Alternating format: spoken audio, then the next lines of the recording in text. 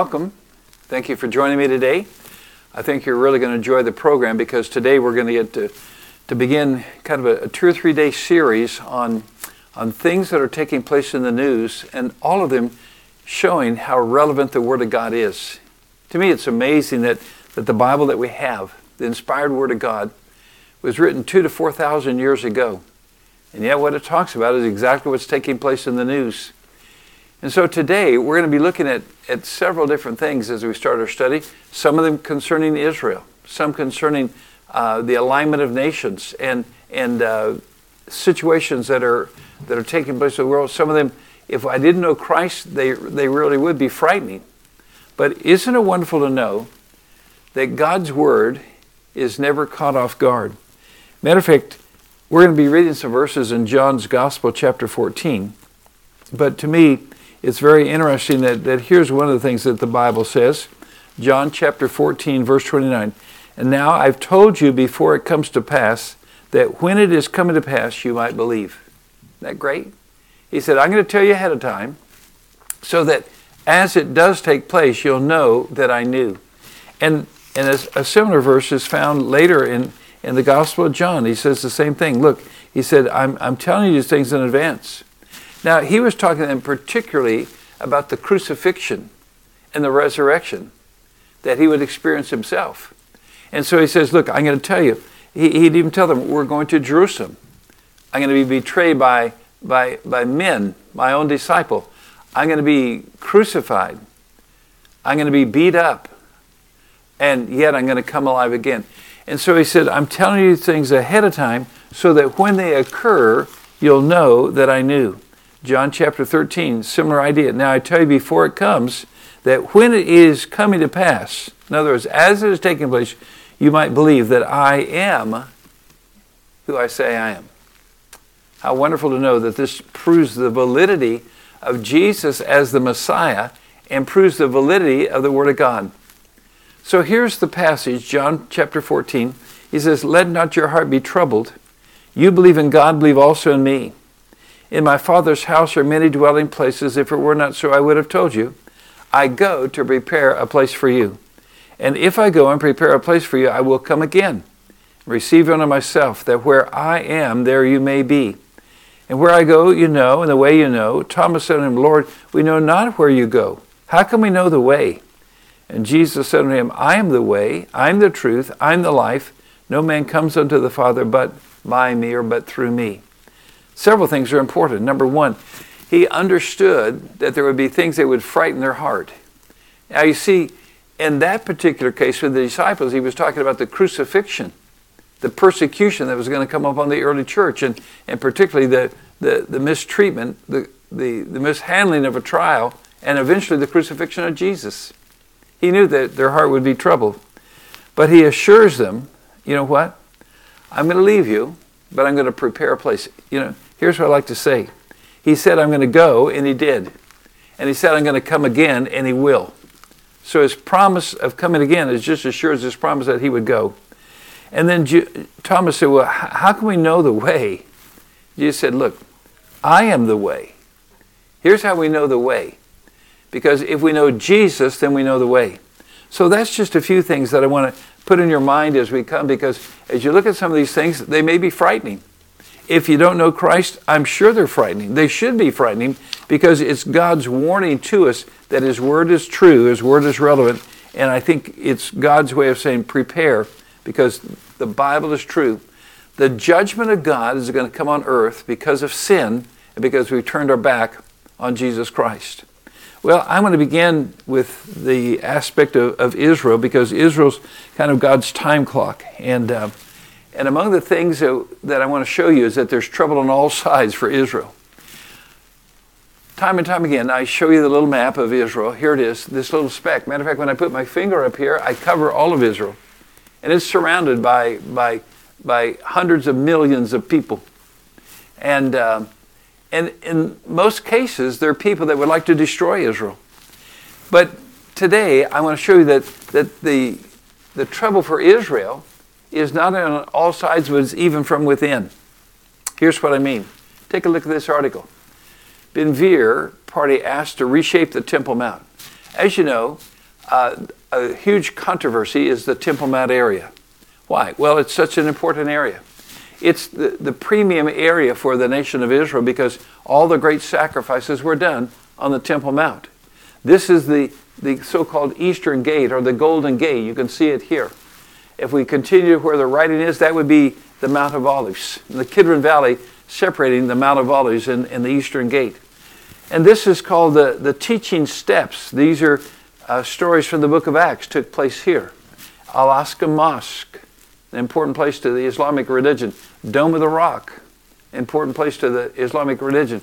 But this has become a great point of controversy because you see, the status quo, when Israel won back the Temple Mount in Jerusalem, they said that they would allow people who were praying, doing other religious services, not Judaism, but other religious services, to continue. After a period of time, then those people are going to say, you know what, the mountain is ours, the Temple Mount is ours, and Israel has no right. And so Ben-Gvir came, and he's part of the new party that's in power. And wow, has he done some incredible things. And here's what. You see, he goes back and says, we can establish the ownership of the Temple Mount, how important it is.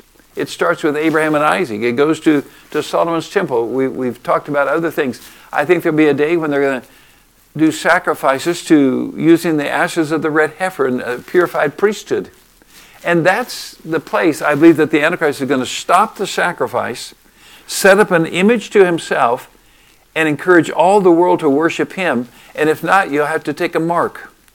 And so already, as we've talked before, Israel is the hour hand, Jerusalem the minute hand, the Temple Mount the second hand, and we find itself in the news again. Because here's why. You see, Ben-Gvir and the Jewish people are saying, can we just go up there and pray? And Jordanians who are in control of this right now, who monitor it, they're saying, no, you can't. And so that's the conflict.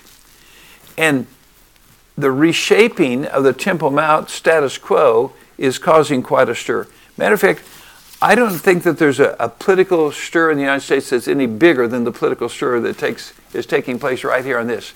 I show you this picture because it's so important to keep in mind that this is the focal point, not just now, but it's going to be the focal point when the Antichrist makes a treaty with the nation of Israel, promising to bring peace.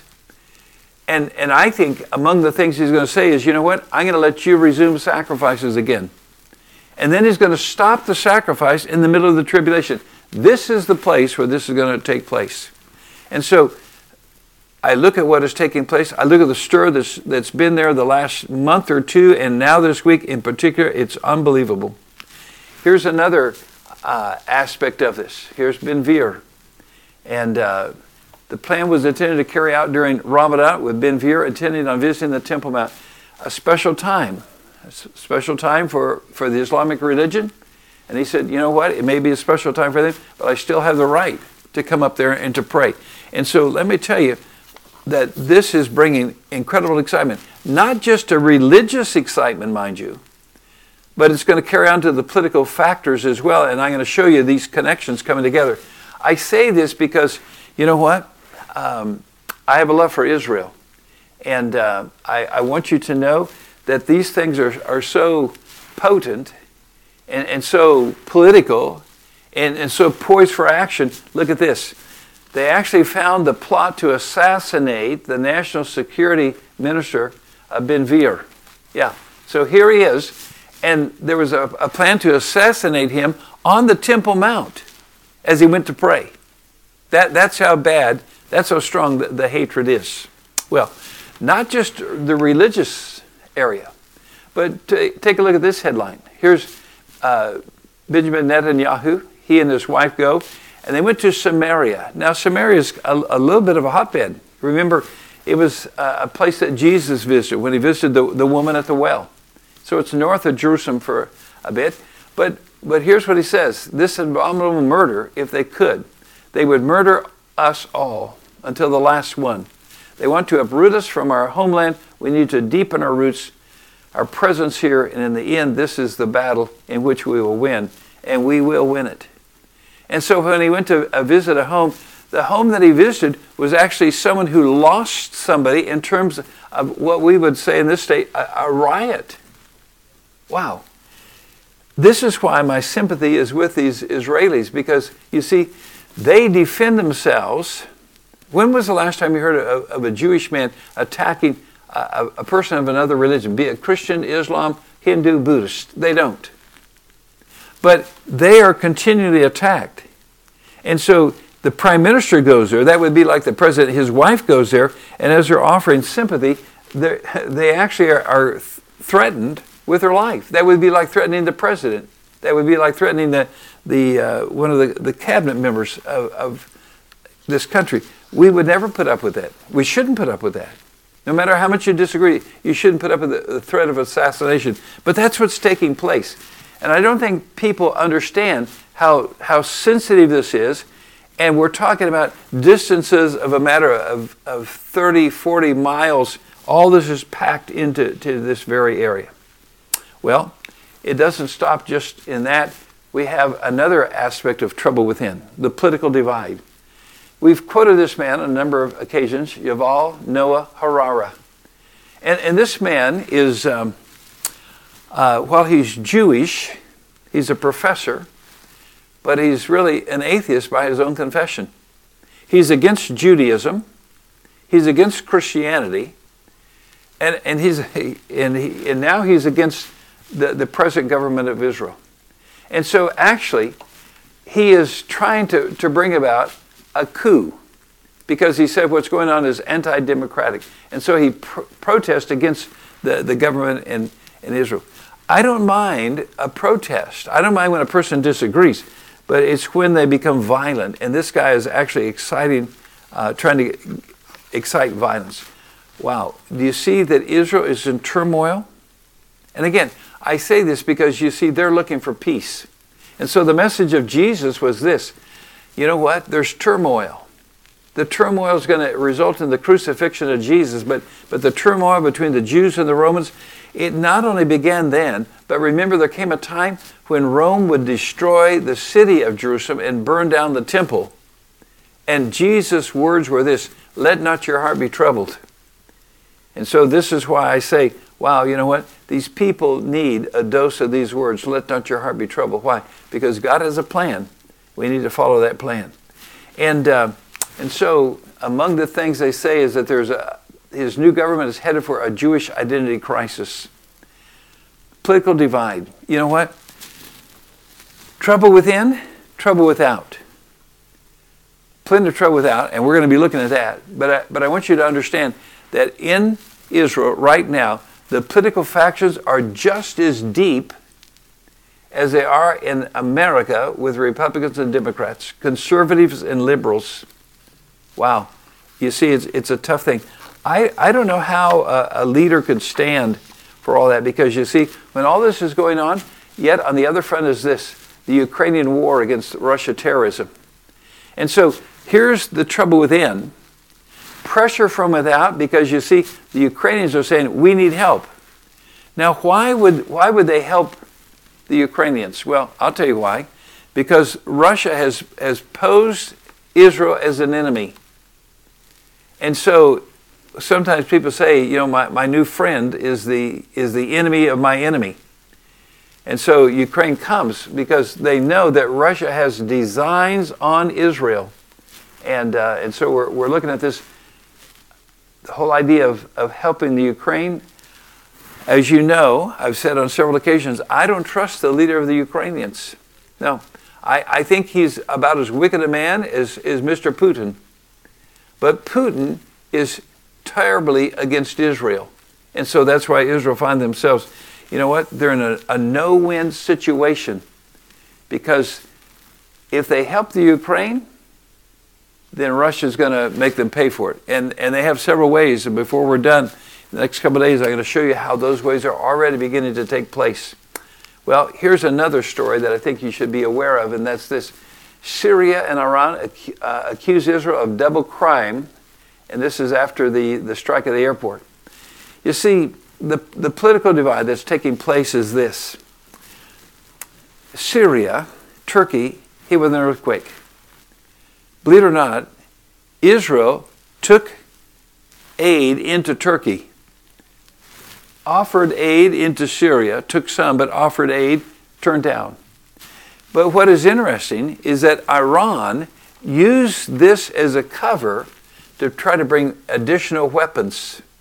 And so additional weapons were brought in from Iran in Syria to be used against Israel, and Israel's intelligence knew exactly where it was, and so you know what they did? They blew it up. Now, I'm going to tell you this. I think they have every right to defend themselves.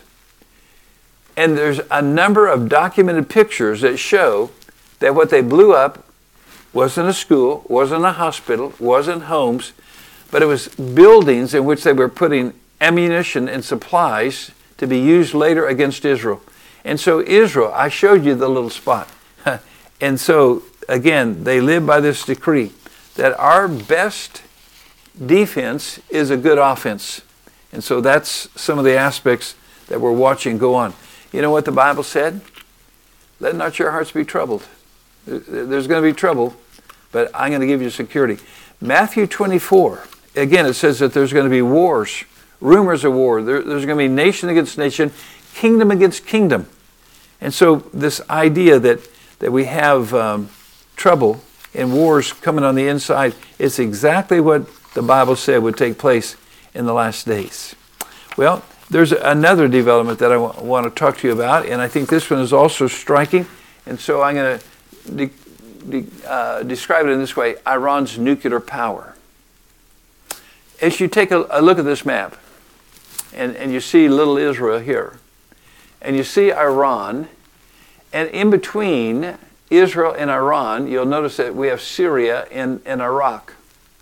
And Jordan are among those borders that you have to cross. And the Bible talks about how that Russia will invade out of the north. You can see how that's exactly the direction.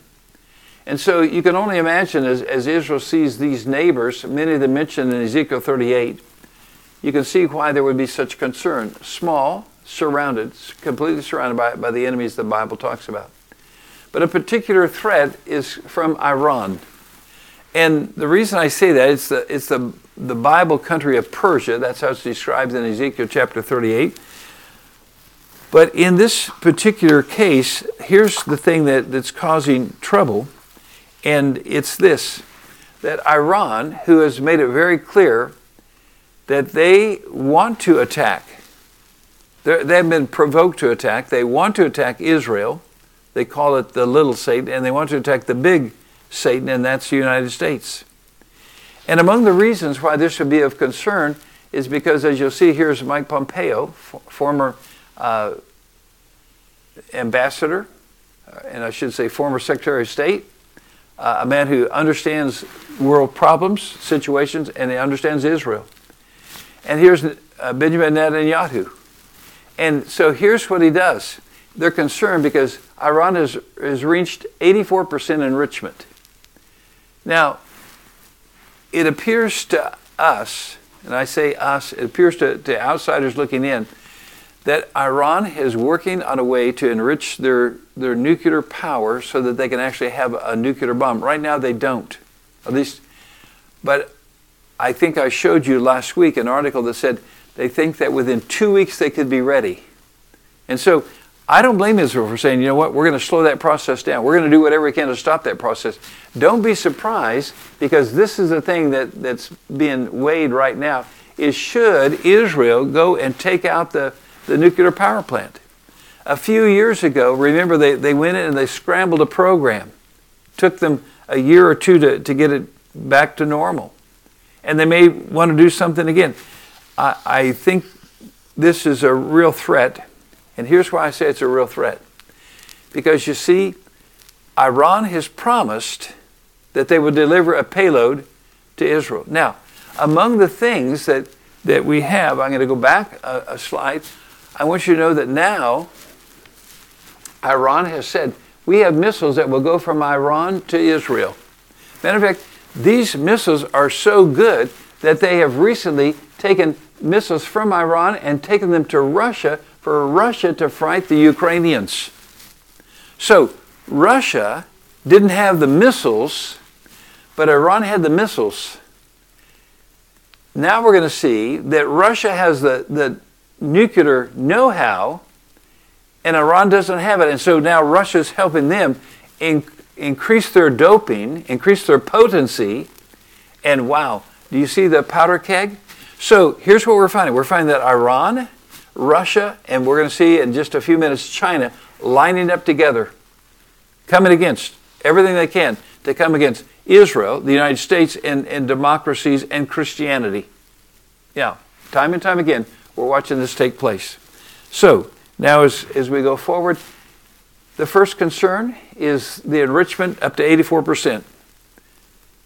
Weeks away, maybe days away from being potent enough to deliver a nuclear bomb. Then here's the next thing. Russia just recently made a big point of this. They are no longer in the nuclear pact that they were in. You see, there was a time when they said, okay, we will not use nuclear weapons. But when the war from Russia and the Ukraine went to its anniversary, Putin, I think because he felt like he was losing, said, you know what? If we continue to suffer losses, he hates to say we're losing, if we continue to suffer losses, then he says, we're not going to pull off the table nuclear. Are they capable of it? Well, they didn't have a good delivery system, but I think they do now because Iran has supplied that. Do they have the potency with their nuclear enrichment? They certainly do. Matter of fact, that's why a number of years ago, when Russia entered into this START nuclear pact, everyone was relieved because they do have the potency to do it. And so I think we're watching something quite special when Russia says, you know what? We're going to be able to, we want to be able to defend ourselves, and it means we use nuclear as either a threat or a reality. We're going to do it. Now, again, stop for just a minute, because if Israel said we're going to defend ourselves, then the United Nations takes a stand against them. And here's a much bigger country, Russia, and they say, you know what? We need to be able to defend ourselves. Let me ask you this important question. Do you think for a minute that Russia is just defending itself against the Ukraine? I would say that they're the aggressor. Yeah, it's very different. So Russia's trying to say we're just like Israel. We're just trying to defend ourselves. We want all the cards available to defend ourselves. I say it's very different. Israel is not attacking Iran until Iran makes threats against them. Russia is threatening and attacking the Ukraine. Totally different. One's offense, one's defense. And so I say, as I look at this, wow, you know what? I'm going to show you a headline that will actually say this. We're closer to a world war than we've been in since World War II ended. This is the closest we've been to a world war. What did the Bible say in the last times? That there would be wars and rumors of wars, and we're certainly watching that take place. I don't know about you, but I look at this and I can say, wow, isn't it exciting to know that we have a Bible that is able to outline these things for us and give us clarity on them. And so I thank God for the Word of God that we have. Right? A couple more things that we want to try to get time for in this lesson, and this is the alliance between Russia and Iran. And so here's the idea. Drones and missiles being sent from Iran to Russia for the Ukrainian war. Some of the missiles and stuff that Russia had weren't even operable or operated poorly. Matter of fact, Scuds from Russia have been launched out of Gaza, and many of them land and never go off. I mean, that's how pathetically made they are. They've got new delivery systems now. And so the technical know-how to help is achieving nuclear power. Here's Putin, and here's the Ayatollah meeting together. It's danger for Israel. It's danger for the United States. It's danger for the whole world. And these are exactly the nations that the Bible said in Ezekiel chapter 38, verses 1 through 6, would come against Israel in the last days. Here's what I'm going to tell you, folks. I believe that the world is lined up like the Bible said it would be for the last days. I think the very next thing on the scene is for Christ to take the church out. That's why it's so important for us right now to be winning people to Christ. That's why it's so important right now for you to live as though this is the last days. Because you see, the Bible said that the person who's watching and waiting when Jesus comes, there's a special reward for them. He said this, if the householder would have known that the house was going to be broken into, he would have been watching. And so he says, just as the thief comes, the Lord's going to come. And he's given us warnings. And the warnings are the earthquakes that we see. The warnings are the pestilence we see. The warnings are the nations that we see. The warnings are the situation for wars and rumors of wars. All these things. The warnings are the fact that Israel's back in the land and that there would be a struggle for Jerusalem. You see that all of these things that we're talking about today, these are exactly the things that God promised would be in the end time. I think the very next thing on God's prophetic calendar is for Christ to come in the clouds with a shout, come up here. My friend, are you ready? You know, I think there might be people who are curious about current events. They're curious about the Bible. But maybe they've never accepted Christ. And so again today, I want to invite you to do what the Bible said, to be ready to meet the Lord. It might be through the avenue of death, because none of us are guaranteed tomorrow. We're not even guaranteed later today. Or it might be through the avenue of the Lord coming. Are you ready to meet Him? And there's only one way to be ready. You can't get ready on your own. No matter how good you are, you're not good enough. It's like the little kid. He's trying to reach the stars. And so instead of just standing on the ground, well, he decides he's going to stand on the picnic table.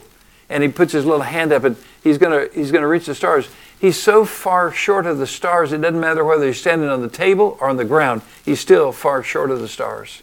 My friend, we're short of the standard that God has. But God so loved the world that He gave His only begotten Son. He gave Jesus. He sent Jesus to come, to die on the cross, to shed His blood, to come alive again the third day. And here's what God has promised, that if you'll receive my Son, if you'll accept Him as the payment for your sin, if you'll admit you're a sinner, turn from your sin, receive the blood sacrifice of my Son on the cross, I will give you eternal life. My friend, today you could have eternal life. We live in, you can either say a scary time, or I'm going to say an exciting time, when all these things are coming true, exactly as the Bible said. But are you ready if Jesus comes today? And if you are ready, have you told your friends? Have you told your family? Maybe there's one person at work. Maybe there's one person that lives next door to you. You need to tell them about Jesus. Do so today, because the Bible is being fulfilled. We're living in the last days.